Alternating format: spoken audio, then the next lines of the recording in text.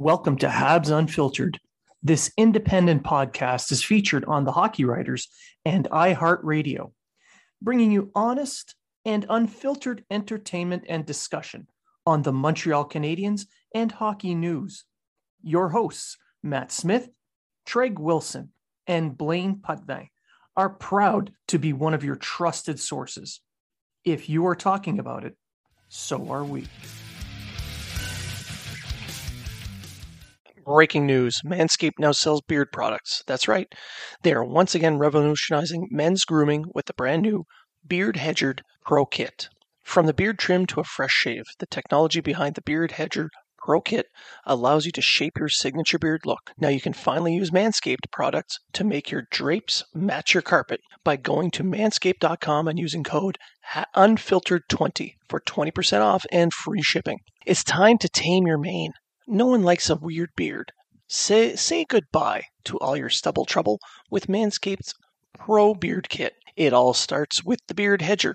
This thing is a juggernaut of fixing faces. First off, this cordless trimmer has a rotary wheel that gives you 20 hair cutting lengths, all with one guard. So no more messy drawers full of extra add-ons. That's right, face grooming doesn't need to be hard. Get 20 different beard lengths in just one guard. Plus, it's waterproof, so you can shave in the shower to avoid all that hair in the sink. The titanium-coated T-blade is tough on hair but smooth on your face, leading to single-stroke efficiency. That brings satisfaction one stroke at a time. The Pro Kit doesn't end there, though. They have created 4 dermatologically tested formulations for your post-trim care. First, there is the beard shampoo and conditioner. You need to remember all your hair is different. Your beard hair is more coarse and easier to damage than the hair on your head. That's why the kit has made shampoo and conditioner specially designed to moisturize, reduce ingrown hairs, replace natural oils, and promote beard health. Next, the kit has Manscaped's Beard Oil, an essential piece for your main facial accessory. No one wants a guy whose beard is brittle and dry. The oil relieves dryness both on the beard and the skin beneath, while adding a little shimmer and shine, making your look extra fine. Cap off the kit with the Beard Balm, a pomade that shapes, styles, moisturizes, and tames for a sculpted look to attract any fellows or dames. The Pro Beard Kit also comes with 3 free gifts: a beard brush, comb, and scissors to ensure your beard is ready to impress. So get 20% off and free shipping with the code UNFILTERED20 at manscaped.com. That's 20% off with free shipping at manscaped.com and use the code UNFILTERED20. Manscaped Beard Hedger. 1 stroke, 1 guard, 20 lengths. Welcome to Habs Unfiltered. I am your host, Blaine Putney, and I'm joined by a special guest returning to the show, Marco D'Amico of Montreal Hockey Now. Welcome to the show. Thanks for having me, man. It's going to be a fun couple of weeks, I'd say, talking about the Canadiens. Yeah, I know Dorval Airport's going to be very busy in the next little while as well. Yeah, I'd have to say, already prior to the break, there was a lot of scouts flying in, checking to see the games. I think the last game prior to the break, not this Tuesday that just passed, the one before, but there were at least 10 to 12 scouts, which is, normal. But, this is the time of year where air miles are earned, let's just say. Yeah, well, the last couple of games, I noticed it's not just pro scouts. It's the head of pro scouting or an assistant GM or both are being sent by specific teams as well. Yeah, well, you're seeing that across the league now. It's kind of normal. It happens from time to time. Like, I know that Pierre Dorion likes to travel and scout as well at the same time. He was in LA recently, was in Montreal that Tuesday, but obviously Ottawa was playing, so it made a ton of sense. We've seen Emilie Castonguay of the Vancouver Canucks in town a few times, but it also makes sense considering that she's from Montreal and her clientele is in Montreal. And then the New Jersey Devils. We wrote about this in Montreal Hockey Now, but the New Jersey Devils have had a significant presence. Assistant general manager during the year. David Savard, Andre Savard, Brian Strait. Like a lot of their pro scouting has come in. I think 5 different scouts from the New Jersey Devils have watched the Montreal Canadiens in the last month. So it's all part of the process. Teams are trying to gather information as they create their boards. And, if you see a lot of scouts, it doesn't necessarily mean trades are happening. I mean, I'll give you a direct example. I think I saw the Colorado Avalanche maybe twice at the Bell Center in the time that I was there between February and the March 21st trade deadline. And they still paid up quite handsomely for Arturi Lehkonen, who went on to be such a dynamic player for them in their Stanley Cup run. So like, yeah, having scouts presence is good, but with video today and having access to isolated shifts and whatnot through programs like Instat, it isn't necessarily the be all end all. And especially if they're in the Eastern Conference, a lot of those teams, I mean, you play each other minimum 3 times, so you get to know the player, and especially the players that are on the block for the Montreal Canadiens. I mean, they already have a pretty well set reputation. Now, sticking with that, it's been widely discussed on pretty much every mainstream media site, on your website, Montreal Hockey Now, on my own website, about Josh Anderson. And you mentioned the Devils. That's why I piqued my interest a little bit. And I bring up his name because they have been connected to him.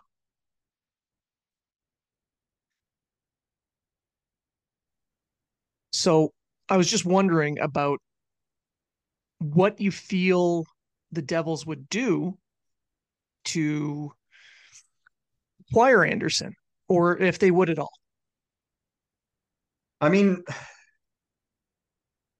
they want a power forward on their team with term. This is a known fact at this point. I think even Tom Fitzgerald has been outspoken about it. They were interested, or they do like a guy like Josh Anderson.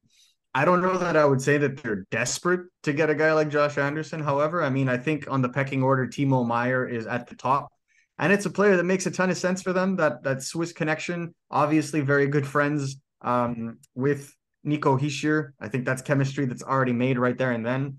I think that's their main target. What they're also doing, and what smart teams do, is that you need to develop a pecking order in terms of, okay, well, if this guy's off the board, who do we go to? And so that's the key with them. And another team I wouldn't count on is the Calgary Flames, because the Montreal Canadiens have flexibility as well from a cap perspective, because they have, like, once injured players come back, they'll have about 2 to 3 to 4 million if they maximize properly in LTIR space that they could also use to wiggle around some salary. They can retain on certain contracts, although I don't think that they'll retain on Josh Anderson. That's too long a contract.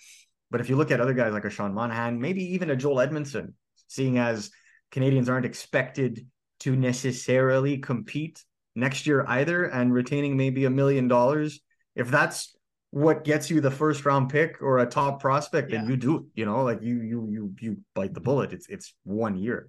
But a guy like Josh Anderson, I think it's more like the Canadians would have to take back a contract to make that kind of work. And so I look at a team like the Calgary Flames. There's been talk of the Edmonton Oilers consistently having interest, but I mean, they have interest in everybody at this point. It's a question of, will Ken Holland ever make a move? And then you have obviously New Jersey, and where a lot of people started immediately throwing names out like Simon Nemitz, Luke Hughes, even Alexander Holtz. Like, no, and again, like Alexander Holtz, I take it back. Alexander Holtz is a giant maybe, but that would be like, Alexander Holtz to me is the perfect player to include in a trade for Timo Meier. I don't know that it would make much sense for them to do it in a Josh Anderson trade, specifically because you want to have both Anderson and Holtz in your lineup if that's the way it's going to work, and you may instead sacrifice elsewhere. The one thing, though, that has caught my attention a little bit with the New Jersey Devils and this Timo Meier stuff is, if they acquire Timo Meier, they're extending him. It's 100%. This is a fact. But what does that extension, because he can't make more than 9 million. Like it's a 9 million or $10 million qualifying offer. He's looking for nine Yeah, million long term. How does that impact the Jesper Bratt negotiations then? Because exactly. he's with Hughes. Hughes is at 8. If you pay someone more than Hughes, well then Jesper Bratt is going to want more than Timo Meyer, because I don't think anybody can argue at this point. I think Jesper Bratt has been the better player and is younger than Timo Meyer. So what is that going to do to their cap structure? Because it's going to create a mess very soon for Yep. them. They don't have issues right now. I mean, they can go ahead and sign, but when it's going to come time to be competitive long term, I think that's where things may be problematic. So that's why they're looking for guys that are already signed, because that's an assurance. And that's why I think Josh Anderson does make sense for them, although not likely now, perhaps in the offseason if they have an early exit in the playoffs. I think that's more of a trade that they can look at. But I'm not putting I'm not saying that Josh Anderson cannot be traded before the NHL trade deadline. We've seen moves like that. I mean, we didn't think that Jeff Petrie could be traded before the NHL trade deadline, and the Habs had a move ready and unfortunately couldn't make it happen. Yeah. But he was almost moved at the trade deadline last year. So I wouldn't necessarily put it past them. It's a question of who's going to pay up, because you know, Josh Anderson is a unicorn, and even on a team like the Montreal Canadiens this season, which again is a bottom 5 team, especially when Cole Caufield is not on the ice, Yeah. for him to We'll still get be to on a him soon. 25, yeah, for him to be on a 25 goal pace still Yeah. is pretty good, and it speaks volume. I think again on a very competitive team like say the New Jersey Devils, it is possible that he could be a perennial 25, 30 goal scorer on the Devils, because the Devils are so stacked down the middle and they have Yeah. the kinds of players that could make the plays for Josh Anderson. With the Montreal Canadiens, he is, outside of Cole Caufield right now, he is their only bona fide winger that you could, realistically argue is of top 6 talent. He's the only one right now. So that creates kind of a situation where you have disbalanced lines, chemistry is all over the place, not conducive. And it's by no chance whatsoever that the most productive line on the Montreal Canadiens was the one that stuck together the longest. Like that's how you develop long-term chemistry. That's how you go out and make those kinds of impacts as a team. That's how you grow. Josh Anderson hasn't had a stable running partner in terms of line mates since he's been with Montreal. So I would be curious to see how he would look like on a contending team, because when Montreal had that Stanley Cup run, he was trending for 26 goals as well that year. So Yeah. if it's more of a stacked team, I think he can bring even more value offensively, as long as you're not asking him to do what the Montreal Canadiens are doing right now, and that's drive the play. He's a finisher. He's a banger. He's a great guy in the room. I think you have to utilize him in that kind of a role, and he'll get you your 25, potentially even 30 goals if you use him right. It's just I don't think he's going to be able to do that with Montreal in the immediate future. And if the Yeah. value is high on him, I could understand the argument for capitalizing. But again, like I just described, it's a player worth keeping because it's hard to find. I personally just believe that there are a few power forwards available in this draft coming up that could potentially play that role. Not necessarily next year, but the year after or the year after that, that could help make Montreal maybe a more sustainable team. And by sacrificing a guy like Josh Anderson, especially with Cole Caulfield already out, you may also increase your chances of getting said players in that Yeah. process. So these are all the things that a GM has to kind of take into account. It's difficult to make a distinct call. My call is if you can get a first and a top prospect that could step into the NHL very soon for Josh Anderson, I think that's the kind of deal that Kent Hughes is looking for. And I'm looking at the teams that are rumored to be in on him or have confirmed been in on him, and teams like New Jersey, who could offer quite a significant return and would be a good fit. But I keep looking back at Calgary and thinking you mentioned that chemistry side. He's played with Toffoli in the past. He's had good chemistry with Toffoli in the past, who is in Calgary. He brings that power forward style that they really need, especially in the West, where while it's still not as competitive as the East overall, they still play that style of play out West. And they have first round picks. They have prospects that they would be willing to sacrifice to bring a guy in with that cost certainty. So I see a possibility for some kind of a bidding war after Timo Meyer's taken care of, but the essentially, I'm with you. I don't believe that he's a trade deadline move. He's more of a summer move. It's just the $5.5 million cap hit, and all the teams Yeah. basically just like, especially if you look at Calgary. I mean, even with Milan Lucic coming off the books next year, Calgary's right up against the cap right now for next season. So they'd have to move out some salary to make that kind of a move. So they'd make a hole one place to put a hole somewhere else. And this is the problem. They have an excess of left shot wingers right now, and they desperately need a bruising right shot guy, which is probably why I don't see Calgary either going like big game hunting, unless, of course, they gain clarity on what's happening with Oliver Shillington, because he's not played at all this year. If that can kind of free itself up and he's confirmed to be out for the season, well, that's $2.5 million more that they can play with. Now you can start kind of making or moving in a way that is conducive. But even then, I see Calgary more in a rental situation just because they have an okay cap situation this year. It's when the deals for Jonathan Huberdeau and Mackenzie Weegar kick in next year. That's what makes it almost impossible for me. Like the Canadians would assuredly have to take on a contract that is longer than simply just this season. Like a lot of people, I see trade proposals with Milan Lucic. I don't think that gets the job done, because then that basically puts the Calgary Flames in a situation where they have to shed close to $4 million next year. Yeah. And I just don't see that happening. That brings me to Edmondson. Edmonton's been in the news for trade rumors, and I know you mentioned Edmonton earlier, but I mean, I can't really see how the Canadians can make a move until he's returned to play, and nobody knows when that's going to be. Oh, it's not expected to be a long-term injury though. It's a day-to-day thing. I mean, it just I mean, yeah, I get it, but like he was walking So is around. Monahan. Yeah, Monahan was walking around in a walking boot though, and I see like Yeah. that's kind of my issue, right? Whereas like Joel Edmondson was walking around no problem. I think that's pretty minor, and I think a lot of people are like very focused on this trade deadline. I invite them to look back at last year. Ben Sherratt was injured right up until the trade deadline. The whole month of March was just like people freaking out because they're not going to get the first round pick. They got the first round pick and then some. And the first round pick is for this year, not last year. Same thing with, looking at a guy like Jeff Petrie. Will they trade him? Will they not?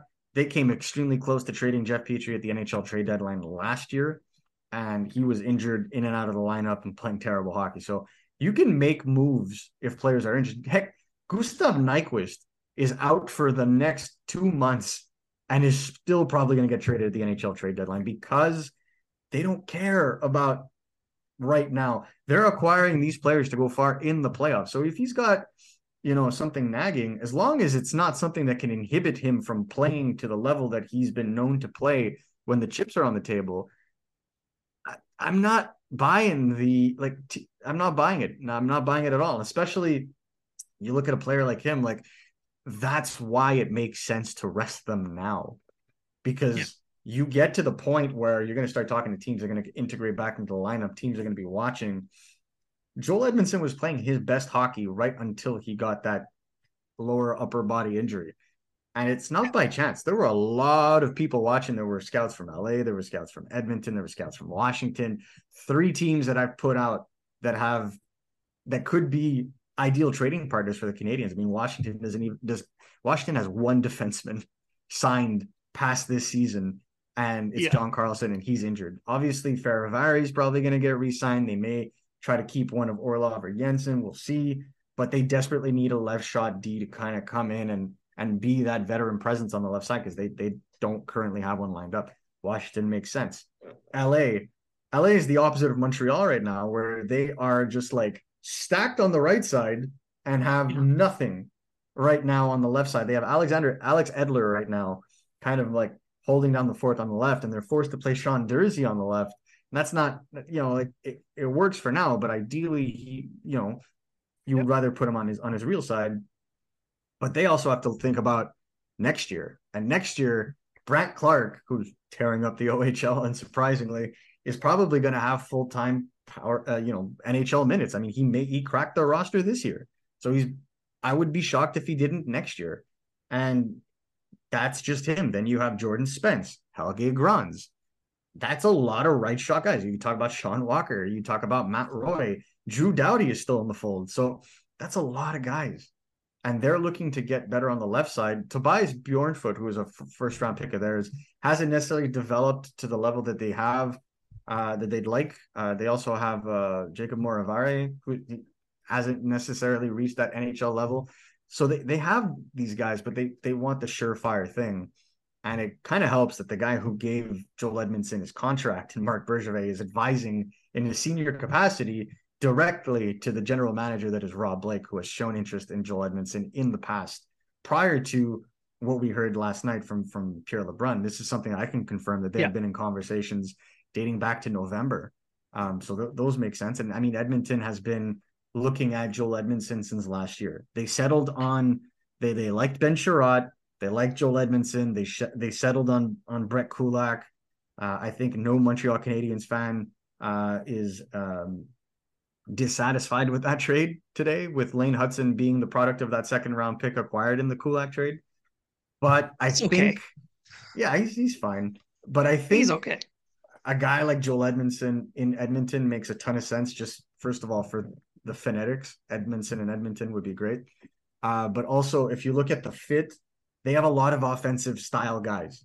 Cody Ceci, Tyson Barrie. You can you even look at Broberg, who's kind of coming in, and then obviously, I'm blanking on his name. But there's a lot. Yeah, no, there's definitely a lot, but there's specifically one that the Oilers drafted 10th overall that escapes my name. Bouchard. There you go, Evan Bouchard, who is also like an up and coming offensive player. So like having a guy like Evan Bouchard kind of play with Joel Edmondson, I think that's properly insulating your youth. You then have Brett Kulak on your third pair, and kind of evening things out. And then you kind of fit Cody Ceci and Tyson Barrie where you want. I think that brings about a lot of stability. And that extra year for Joel Edmondson, it provides certainty for a guy like Ken Holland, who doesn't like to take needless rental risks. I mean, look, he re-signed Brett Kulak to a 4-year contract. I mean, that's the same thing applies. The same thing applied with Evander Kane. He made a move for Kane, immediately extended him. Like, those are the kinds of moves you see from that general manager. So by default, just by looking at the way he trades and goes about his business, he likes that security. So it makes sense to me that they would go for a guy like Edmondson. I don't know that, like they're looking also at like Jacob Chychrun. I would be shocked if they made a move like that for Jacob Chychrun, because I don't know that they would want to pay the price that is being asked, which is the equivalent of 3-4 first round picks at this point. And ridiculous Vladislav Gavrikov, size price. Yeah, and eventually I think someone's going to pay it, because I mean, Jacob Chychrun is going to play himself. Jacob Chychrun is doing two things right now. He's single-handedly helping them defensively be a better team, thereby going to get points, such as the last couple of nights. They're I believe only 4 points behind the Montreal Canadiens in the standings right now, which is unfathomable. They were 10 points behind them like 3 weeks ago, and in doing so, he's upping his trade value. So like, you're damned if you do, but you're damned if you don't. And so I think a team might flinch. The team that makes the most sense for me in terms of Jacob Chychrun is the LA Kings, but a team that I could see being a sneaky backdoor team to watch out for is the Boston Bruins. Because How dare you use that kind of language on this show? I'm sorry, I'm saying they're sneaky. I felt like that was fair. No. That you use the word just the name Bruins. Sorry. I think Boston is set at forward. I don't think they want to ruin that chemistry. I think that No, they're no, gonna no. want to shore up that defense. And having a guy like Jacob Chitrin sign for another year allows them within their cap structure, if they want to tell their players like David Krejci, Patrice Bergeron, look what we did this year, come back for one more year, and that kind of helps them also kind of extend the contract of David Pastrnak. It would be a perfect storm. I know for a fact that the Bruins are looking to show David Pastrnak that they mean business long term and that this isn't going to become a retool. This is kind of a way you can do that. They have prospects that could be of interest. Fabian Lichel, Yeah. their first round pick, obviously, and I believe it will cost also a roster player, maybe a Carlo in a move like that. But I feel like they have the assets too. But all this does, and all you have all these teams kind of coming in on the left D market, all it's doing is increasing the value for sellers because I just named you three teams. I just named you three defensemen. The only other one that I haven't named is Shane Gostisbehere, who's another kind of defenseman that could be of interest. But again, Yeah. offensive defenseman, right? Like, I don't think that a team like Edmonton needs an offensive defenseman. I really don't. You have Darnell Nurse, you have Tyson Barrie, you have Evan Bouchard, Cody Ceci. Like, you are offensive. Your problem is not offense; it's defense. And then the same when you look at a team like uh, Boston, they don't really need offense from their back end. Hampus Lindholm and Charlie McAvoy have been stupendous this year, so they can afford to go either Chychrun or more. I don't believe that Edmondson would ever go to Boston, but I'll eat my words if he does. It's a possibility. Well, Boston was interested in Ben Sherratt, and the condition to trading for him would have been the Yeah. same condition that they had in Hampus Lindholm, where they wanted an extension in place. And so, Canadians didn't want to get into that, and I don't think Ben Sherratt was interested in going to Boston either, which is why a non-extension trade was made with the Florida Panthers for a 2023 first. Which is So, like, turning out I pretty good. see, yeah, yeah. I mean, I think the best thing that could happen that happened right now to that pick is the fact that the New York Islanders traded for Bo Horvat because now the Islanders have won two straight after a nice little slide down the standings, in December and January, and the Buffalo Sabres also have the assets to up the ante a little bit and add a player of value. Um, so the race in the East is going to be interesting. And I know for a fact that the Pittsburgh Penguins are also looking at adding a defenseman. Brian McCabe Jake McCabe, Brian McCabe. Jake McCabe is a player that they were looking at recently. So there's a lot of players that I could see moving on defense. I don't think it's as flush with options as it was last year. Last year, you had Ben Sherratt. John Klingberg was yay or nay the whole time, but it was part of that kind of process. And the Stars decided to keep him after the injury to Heiskanen.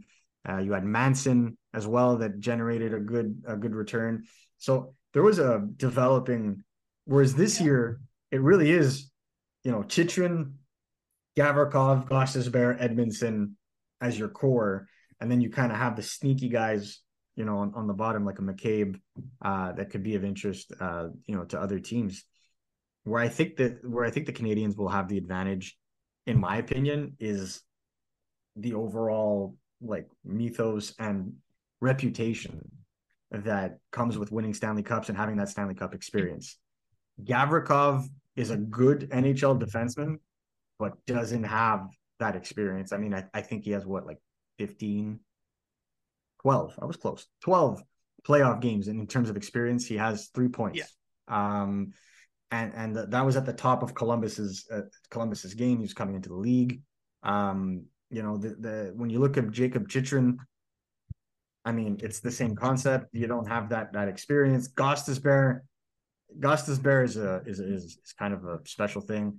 But again, you're looking at teams looking to get serious, and it becomes difficult. Even Gostisbehere, 17 playoff games, but how do you compete with a guy who's got 50? And I'm not saying that Joel Edmondson is a better defenseman than any of the guys I just mentioned. I'm saying if you're looking at bringing in a guy that could really kind of come into a winning situation and square a defensive unit, that's exactly what Joel Edmondson did in 2020, 2021 with the Montreal Canadiens, because they hadn't established three defensemen and you Yeah. just plugged in a guy with the experience, the know-how, the physicality, the you know the mindset of the defensive zone that was able to kind of come in and complement that core. I feel like that's exactly what he can bring, and that's why teams are paying attention and keeping tabs on him, because if health is good in terms of all the players that the Montreal Canadiens have potentially available, I think he's the most likely to move, because we're talking just about fits with other teams. Let's talk about a fit with Montreal. Yeah. Arbor Jacki, Caden Gooley, Jordan Harris, already on the NHL roster. You went and got Mike Matheson. That is not moving. So already you have No. four left-handed D playing in the NHL guaranteed. Lane Hudson, I'm not saying is coming up this year, probably next year to finish the season, but that doesn't mean he's going to get full-time NHL minutes. You have William Trudeau playing very well in the American Hockey League right now. That's going to be knocking on the door really soon. Adam Engstrom is already playing like good minutes in the SHL, really putting up solid numbers as we speak for an 18, 19-year-old in his post-draft year. It's exceptional. Yeah, the Canadians don't have a You're going to lot of space there for those left-handers. No, and they're gonna need to start like moving some out for right-handed shots, which is the reason why, like, Yeah. I will be releasing an article on this today by the time this video posts, it'll already be out, where the Montreal Canadiens and the LA Kings make a ton of sense in terms of trade partners, because they need left defensemen. Montreal needs young right D. There's two of them that could be of interest. Not Brant Clark, that's a pipe dream, but a guy like Yeah, come Jordan on. Spence, a guy like Helge Grans. Those are guys Yeah. that could make sense for the Montreal Canadiens if they look to make a move for Joel Edmondson in LA. In case LA doesn't want to sacrifice their first round pick 2 years in a row, I can understand it. But that's why I think those kinds of deals make sense, because, the Canadiens, Kent Hughes said it. He wants to use his organizational strengths to his advantage. This is an organizational strength by far, because Marc Bergevin decided between the years of 2018 and 2021 that he was going to fix the hole left by the departures of Andrei Markov and the trading of Mikhail Sergachev by just drafting every left-handed shot defenseman available in those drafts. And for the most part, it worked out, but it just Yeah. created other holes elsewhere by focusing entirely on one position. So it works out today because those players have matured. And now, like, for example, Alexander Romanov for Kirby Dach, I think everybody's very happy with that. And I think, all teams involved were very happy with that. That move specifically points to uh, Hughes using the strengths to fill other gaps, as you mentioned just before, with the right D. And I think the best indicator of future action is past action. And having done it already, I think you're hitting the nail on the head with LA and their surplus of right D. Yeah, I mean, LA is one of them for sure. And like, you think back to Colorado last year. Colorado didn't have a first round pick, so they sacrificed Justin Barron in an Arturi Lehkonen trade. And I mean, Lehkonen being an RFA, you had some control over him. They decided to extend him Yeah. to what is a very sweetheart contract right now. And it just creates a situation where you capitalize on, the iron being hot. And I feel like the iron is hot on Joel Edmondson, because you see what's kind of going on with his back, his health, is that. There's a risk in waiting to trade him next year. What happens if he gets injured like we saw last year? Next year, when you need to trade, you have another Sean Monahan situation on your hands where Yeah. you're not sure what's gonna happen. And so I think that's where the situation lies, is asset protection and asset management, but also you want your young defenseman to take the next step next year. So by having young guys push out veterans from your lineup, that's exactly what you're looking for. And that's part of the rebuild. And that's what you prefer, in fact, than a full raise it to the ground sell-off, because then you wind up, for example, like the Ottawa Senators this year, who aren't sure whether they're going to be sellers or buyers. They don't have much to sell because they Well, I thought sold it all off. I thought their rebuild was done. I mean, let's put it this way. If your starting goalie is Cam Talbot, your rebuild is not done. If your right Yeah. defense is what it is for the Ottawa Senators, your rebuild is not done. They, their top picks have developed very nicely, very, very nicely. And that you got to give them credit. Sanderson looks to be the most reliable player for the Ottawa Senators. Tim Stützle has risen to be a top line center in the absence of Josh Norris. Ridley Greig has really developed. That's the pick they got for John Gabriel Pajot, as we were reminded every 10 seconds this summer. These are guys that you're going to want to funnel up your lineup. Montreal needs to get to that point, but they cannot get to that point in sacrificing the overall development of the culture. Because right now in Ottawa, we talk about them kind of developing a culture, having Brady Tkachuk, having this, having that. I don't buy it. I don't buy that they're close yet, despite sacrificing a top 10 pick to go and get Alex DeBrincat. Like, their top 6 forwards are stupendous. It's great. It's that defensive structure, and it'll always be their Achilles heel.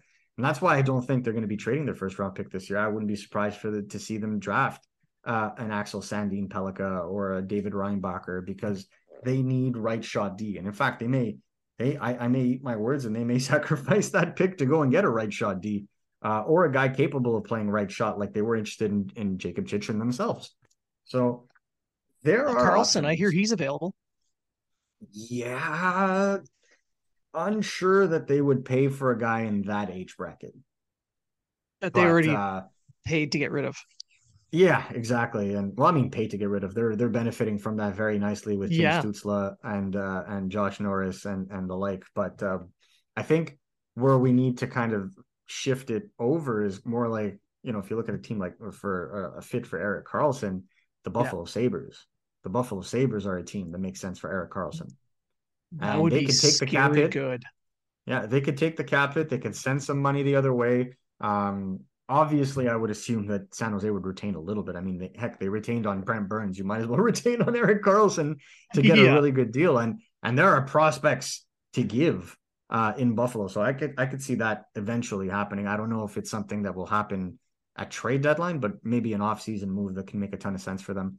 But again, bringing it back to the Canadiens, all this does is create buzz. We talked about Anderson, we talked about Edmondson. My main worry is the health of Sean Monahan, because Sean Monahan is easily your most fluid trade chip. You can do whatever you want with Sean Monahan. You can keep him, you could extend him for a year, you could trade him at 50% retain, you can take back money. And if you were healthy, especially with Bo Horvat already gone, and teams unsure what's going on with Jonathan Toews, Ryan O'Reilly is, to me, like the main piece on the trade market in terms of centers. But then after that, I think Sean Monahan makes much more sense than a Max Domi, Max Domi, bless his soul, is not a center. Max Domi on a competitive team has to play on the wing. He's not a guy you want slotting into your second line, playing against the team's, trying to shut down the team's best line. If you're playing on if you're playing on the road, it creates a situation where if Sean Monahan is okay, or state that he will be back shortly after the NHL trade deadline and is expected to make a full recovery and be ready to go, there's a situation there where I could see the Canadiens having some sort of conditional trade, where depending on how many games they play, depending on how far the team goes, similarly to the way that the Andrew Kopp deal was structured between the Jets and New York. That ended up becoming a first-round pick for the Winnipeg Jets. They selected Brad Lambert, but that initially started as a second-round pick. And if the Rangers got to the conference finals, then that pick became a first-round pick. That's exactly what happened. I feel like that makes more sense to me in terms of a deal. And I think agreeably to a guy like Kent Hughes, you also trust a guy like Sean Monahan to be able to get to those points and help elevate a team. Where I kind of have my reservations, however, is, what will the market look like? What is Sean Monahan's injury? Like, if Sean Monahan's out for the season, then the Canadiens do two things. They flip strategy completely and go from being sellers to salary cap brokers, right? Because Sean Monahan's $6.375 million cap hit basically just gets added to their LTIR pool, which it is right now. They're on LTIR, and it gives them roughly 7, 8, almost $9 million to play with if they want to be a cap broker or take on contracts for picks or this or that. So they all get flexibility there. It's just a question of visibility at this point. We just need to know where he's at. Yeah, and we were supposed to get some kind of an update on him 2 weeks ago, and we're still waiting to find out. Yeah, well, I mean, I think to me, what that means is they're trying to see if he can further rehab it, Yeah, whatever he's going on, and then they're going to reevaluate. They're probably reevaluating it tomorrow, to be honest, when practice resumes. And I think at that point we'll have a clear indication of where he's at because you think fans want to know how he's doing. Rival teams want to know how he's doing. They want to know, like, yeah, dude, is this guy going to be available because he's on our board and we'd like to know. And if we can't get this guy, because like, let's be honest here, I just named you 3 centers that could potentially be top 6 guys down the middle that could win important faceoffs and play 200-foot game in every situation. There's 3. The moment yeah. one goes, there goes the party, and that's why when Horvat left, the return was set for a guy like Ryan O'Reilly. Jonathan Tay is a little bit more complicated of a trade because A, first of all, he has to accept. B, he has to waive his no movement clause, so you have to pick a team he wants to go to. And then 3, you absolutely need a third team to come in and retain 50% just to make it work. So more complicated Yeah. of a trade. So, if Sean Monahan can prove or can come back or can remain healthy, could be a very interesting trade chip for a few teams because you got to know that a team like, for example, the Carolina Hurricanes are going to be looking for a center for sure. On top of another scoring forward to replace Max Pacioretty, I think they're going to be looking for a center. So could make sense there. Colorado's looking for a center. The Jets are probably going to look to get another center. You're going to have a few teams. Well, yeah. I mean, there's definitely a seller's market now, especially at center, and that could really help the Canadians. And if they do lose Monahan, the option to trade him, there's I like the cap idea. They could do that anyway, but now it'd be more pronounced as there would be a lot more to work with.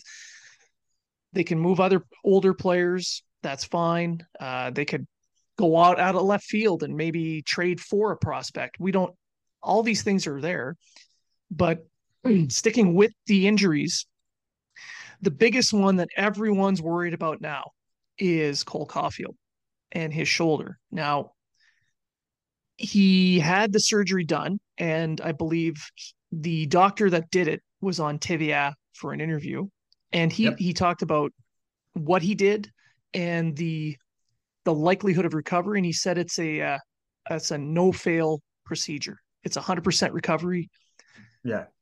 I'm wondering how long it'll take before Caufield gets back to normal, though, because I've had surgeries similar to that, and I'm just a normal old fart, and it took me a good 10 months.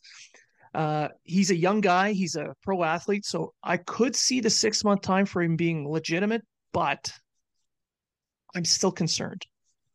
I see 6 to 7, to be honest. And if I could, like, this is a guy, and when I mean 6 to 7, I mean like ready to play games 6 to 7. Yeah, And so that's why they wanted to do it now, because why do you want to disrupt? Like, next season is going to be an important season, right? The Canadians, depending on what they do, could be starting to move up, instead of being a bottom feeding team. They could make additions. They could be more of a competitive team. And that's where you're going to need a Cole Caufield to kind of be available. I could see that, to me, it's a far more important thing, right? You weigh the pros and cons of any potential injury. However, where I kind of like to bring it is the fact that they caught it as early as they did. He played through it for 2 months. The fact that he yeah, didn't further aggravate the injury. Like, for example, Josh Anderson played a long time with that injury and aggravated it, which is the reason he was out for as long as he was, right? That 7 month period, that almost 8 month period. Cole Caulfield did not aggravate it. He popped out a few times, that's fine, but you did not aggravate the socket or the tendon. By making sure that you don't do that, what he's done is he's given him the best amount of chances to come back, not only at 100%, but quicker than a guy like Josh Anderson. And it was the same surgeon who did both their surgeries, by the way.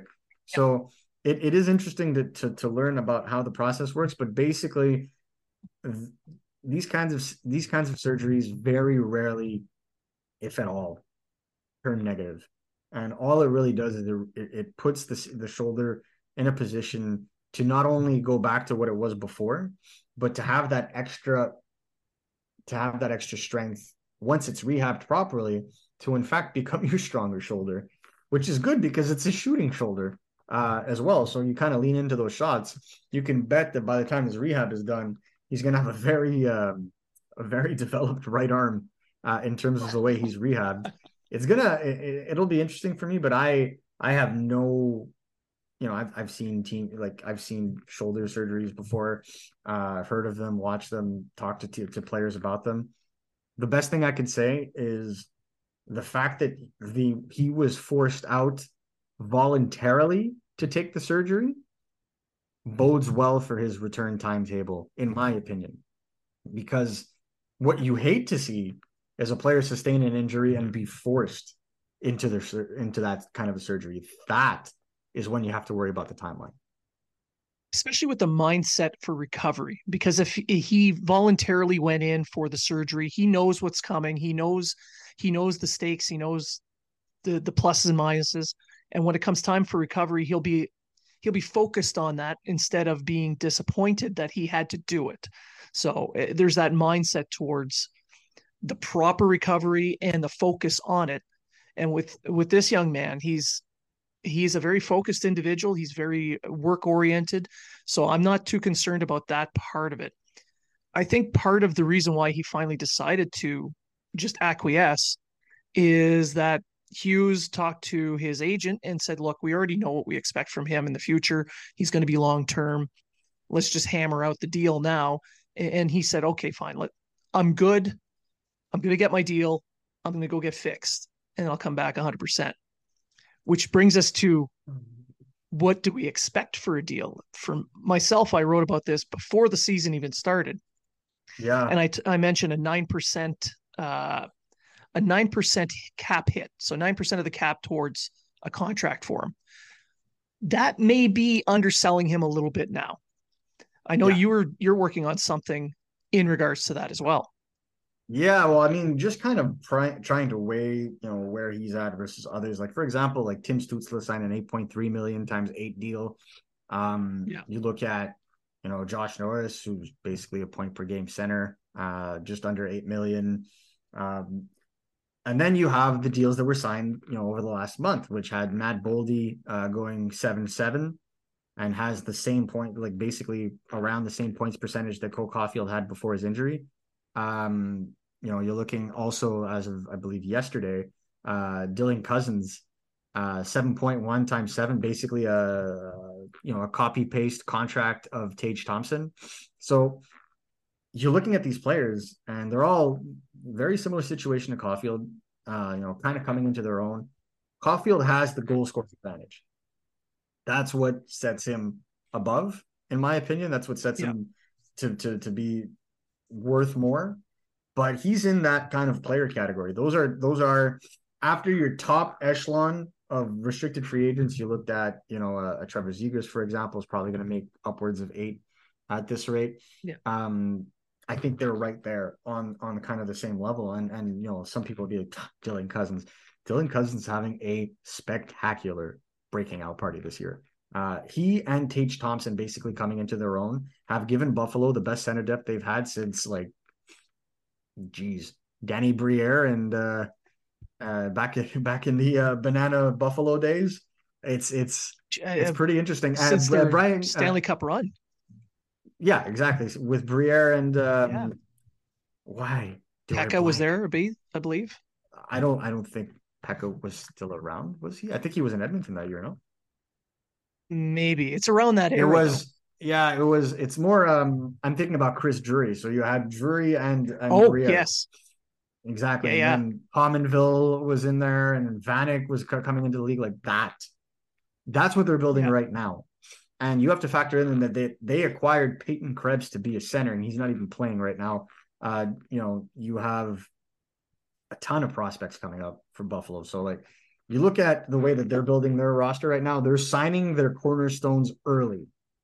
And Darlene is probably going to be the bigger of the headache because they bridged him, which might come back to bite them in the butt. Considering this season, that's what you want to avoid if you're the Montreal Canadiens. I think that they bridged Darlene, realized, oh snap, the moment they saw the signs pointing towards long-term sustainable success with Thompson, they gave him that contract. The same thing applies when it comes to Cousins, and I feel like that this is where we're kind of going with Caufield, is that it's written in the stars that the guy's going to be a 40 goal scorer. He's on pace for 45 as let's call it a sophomore season. So what teams also tend to do is be like, well, look, he's on pace to be a 50 goal scorer. He should be paid as much as Steven Stamkos, Kirill Kaprizov, you name it. It's like, yes, but yes, he's the same as them in this statistical category. However, the playmaking is not the same. The impact on the rest of the game is not the same. His 5-on-5 statistics are in fact lower. Not statistics. Underlying numbers are in fact lower than a guy like Dylan Cousins or a Matt Boldy. And that is not to say that Cole Caufield is a worse player. Absolutely not. I think that what Cole Caufield does very well, he does it in an elite fashion. But that cannot be a means to label his entire game as elite. To me, he is one of the best young goal scorers in this league. He could, on a good Montreal Canadiens team, one day hit 50 goals, in my honest opinion. I think they just need to be better, especially on the power play. Once the power play starts clicking, I think so too will Caufield.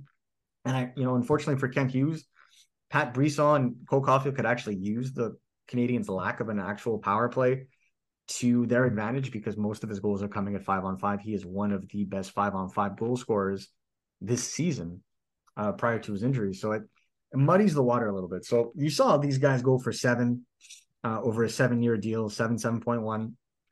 I think Cole Caufield is probably, I would argue at least, 7 to 1.2 million more than them. But I think it puts to bed these ideas that Caufield is going to be in the $9 million range over a $7 or $8 million. That's not happening. Yeah. That's not happening. You need to be Kirill Kaprizov style, come into the league and already be on practically a point per game and scoring 30 goals. That's what you like. To me, he doesn't impact everything the way that they do. And that's why comparing him to Nick Suzuki, be like, well, yes, he's the better offensive talent. Nick Suzuki right now is the more complete player. They shouldn't be too far off from each other. If not the same exact contract, I think a deviation of about 200,000 to 300,000 could be okay. But then the question, the question then becomes, once you pay him, then come the expectations. And I think that that's the other thing that you need to keep into consideration. So, I saw a few other outlets. I think The Athletic had him potentially taking a bridge deal, potentially. And Pat Brisson talked about it because one of his other clients is Jason Robertson. But he said that the reason Jason Robertson went for a bridge deal is because Dallas couldn't afford the long-term deal. And Jason Robertson at 7.75 is good, but today he's easily worth 10, 11 million on a long-term deal, right? So that's kind of where it's you're going at. to cost Dallas money in the long run. Exactly. And so I would have moved out contracts and spent what I had to spend to move out to be able to sign him to the maybe 9 million it would have cost them for the extra 4 years. If you look at, Caufield to me is under Jason Robertson. Caufield to me, if Jason Robertson in the summer of 2022 was worth 9 million over an 8-year deal, say, then to me, Cole Caufield is worth 7.5 to 8, anywhere between 7.75 and 8.25 over an 8-year deal. I think that's where he falls in. Yep. And so I think it would be poetic for the Montreal Canadiens to have him and Suzuki have the same contract. It would be. But you also have to understand that they weren't at the same negotiating point in terms of leverage that the other one was. When Nick Suzuki signed his contract, he had never hit the 60-point plateau in his career. He had hit the 60-point pace, but he had never hit the 60-point plateau, right? So there was a lot more risk on the Canadiens. Whereas Cole Caufield has hit 20 plus 25 plus goals, or no, he had 23 last season in like half a season, let's say. And Yeah. he has the 82 games under Martin St. Louis where he scored basically 48 goals. So he could play with that and leverage a little higher than Nick Suzuki could, and that's understandable. There are the detractors that Nick Suzuki plays a more important position that is center, that his impact on the game is in all situations, not simply at 5-on-5 or on the power play. And that he was the figurehead of the rebuild for this team when Marc Bergevin, not rebuild, but the next generation when Marc Bergevin signed to that contract. So there's a lot that plays into that. I'm hoping that this deal is done, by the Soon. deadline or around there, because Yeah. the longer it drags out, the more it's going to become a distraction. And the Montreal Canadiens, there's going to be almost 20, if not more, 22 million, 23 million coming off the books this year in terms of contracts.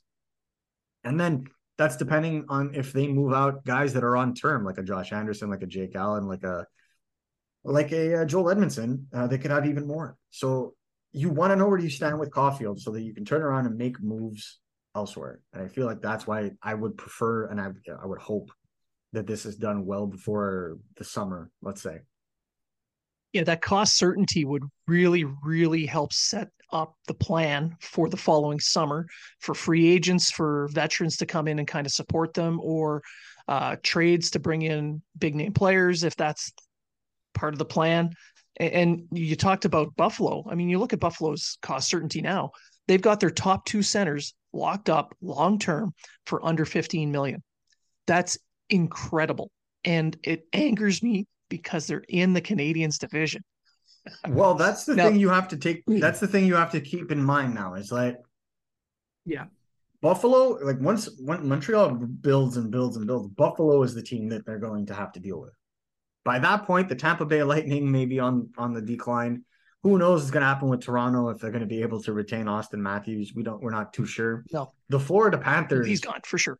yeah, the Florida Panthers are going to have trouble in 2 to 3 years, in my honest opinion, when they have to start, like fleshing out the rest of their roster and signing guys that are playing well above their pay grade right now.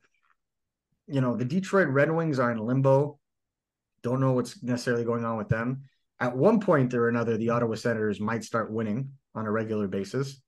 So then you find yourself in the Atlantic right now alone.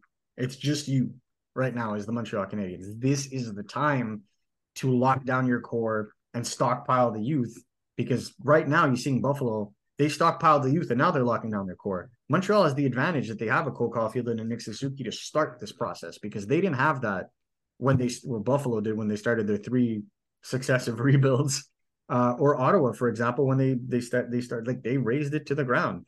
Who is still in Ottawa that was there at the beginning of the rebuild? Brady Tkachuk, Thomas Chabot. That's it. So you're not, it's like, to me, you need to start that process. And they're there, you get them signed, you create a structure in terms of salary, and then you build your culture around that. And I feel like that's what needs to happen. Well, with the Canadiens, they've got the culture already kind of in place with Martin St. Louis, and you've got Suzuki. So they've got the beginnings of it. You bring in that cost certainty with the extensions, like you mentioned, and they can graft in other players like Slavkovsky if they can get his development going correctly. Whoever they draft in the top 10 this year is likely to be a, Doc. a pretty good hockey player. They might even Yeah. get a second top 10 pick if Florida finally starts to Mm, stumble a little bit more. I I So I there's I think the Canadians fans should be content with Florida's pick being anywhere between 12 and 16. Because my again, like I said, expectations 15, to be honest. yeah, I'm thinking along the 14, 15, 16, which Yeah. again, if you base yourself on our draft rankings, Oh, good. there's very good players to be had at that rank. I mean, Yeah. you just think of last year, Noah Osland, I believe went 16th to the Buffalo Sabres. He's a heck of a talent. Yao Kim Kamel went 17th. There are a lot of good players that you can get in the mid-teens, especially in a draft like this. I had trouble in my draft rankings really kind of nailing down players into successive spots at that point. There's going to be fallers for sure. those are that's the kind of area you want to be if you're the Montreal Canadiens. Because if players start to fall for whatever reason, I mean, geez, Nick Suzuki and Caufield, case in point, that's where you can kind of pounce on it. And I feel like the Canadiens' developmental system is now better suited to kind of help those guys along. So you have Doc, you have Slafkovsky, you have Suzuki, you have Caufield, hopefully signed long term. If you can add 2 or 3 more pieces on top of what the Canadiens already have, I think now you're starting to build. But clearly this team needs more elite talent, and they can't afford to lose one like Caufield.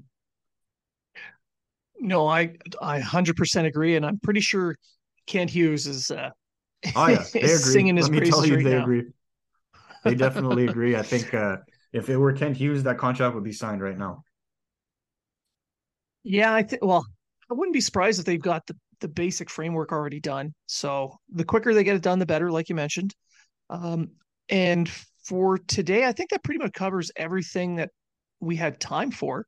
Was there anything you wanted to direct my listeners and our watchers to check out? I mean, you can always check out MontrealHockeyNow.com. I mean, that's where we write basically every day, all day, keeping you locked on, and not just Canadians news in general, but prospects, rule books, just breaking down, much of what goes on in the NHL. We put out NHL draft rankings as well, because on top of watching the Montreal Canadiens, I have no life and watch amateur hockey all the time. And then, we tend to be available also on TSN 690 if you're in the Montreal region, or BPM Sport if you're on the French side. So you can basically catch us anywhere, and you can follow me on MN D'Amico on Twitter if you have any questions. Well, I mean, there's you, there's Mark Dumont. You guys do amazing work there. And in talking to you guys in person, you've been on the show a few times. I can't say enough good things about everything that you guys have done, what Jimmy has done to help build Montreal Hockey Now, because it was in limbo about a year ago, and then the 3 of you show up. You've built this thing up again, and now it's an impressive site that I can't say enough good things for. Yeah, thank you so much. I mean, yeah, it's definitely been a process in building it up and trying to get working our relationships with the Canadiens and obviously other teams across the league. That's what's allowed us as of late to get more and more interviews with players, draft eligible players, prospects, etc. So it is creating a situation that is humble to kind of take advantage of. Things aren't necessarily very peachy in the sports journalism world right now, and a lot of people are unfortunately losing their jobs in the process. So we're very thankful that in that kind of a situation, we can kind of work our way into something that's sustainable and that can grow long term. Hopefully being able to expand and give a lot of those other writers, another outlet that they can potentially contribute to. Well, I can't wait to see what you guys have in plan for the site next. For everyone listening, please go check out Marco's work. Go check out Mark's work. Go to Montreal Hockey Now. Of course, check mine out as well at the Hockey Writers, but definitely go check out their stuff at Montreal Hockey Now. Like I said, I can't say enough good things about everything you guys have done, the hard work that you guys put in, and the actual the product itself is of a high quality. So everyone go check them out. And for my listeners, remember, if you're talking about it, so are we. I'm Matt Kundle, host of the Sound Off Podcast, the show about podcast and broadcast. Since 2016, we've been speaking with amazing people who have populated your ears for decades. Legendary broadcasters, research wizards, talent experts, podcasters, voice talent. Almost 400 stories, all for free. Subscribe or follow the Sound Off Podcast on Apple Podcasts, Spotify, Amazon Music, or at soundoffpodcast.com. I'm Jeff Woods, and I'm shining a light on music and the rock stars who make it. He just was one of those people, he stood out. He was a magic guy. He really was a magic guy. We all have faults. He had the same amount of faults as we all have. This is before Led Zeppelin. Robert was full on. I mean, he was Led Zeppelin without the band behind him. He had the hair, the jeans, the whole thing, you know, and he was amazing. The Records and Rockstars podcast, heard around the world and yours to hear wherever you get podcasts. All the episodes from JeffWoodsRadio.com.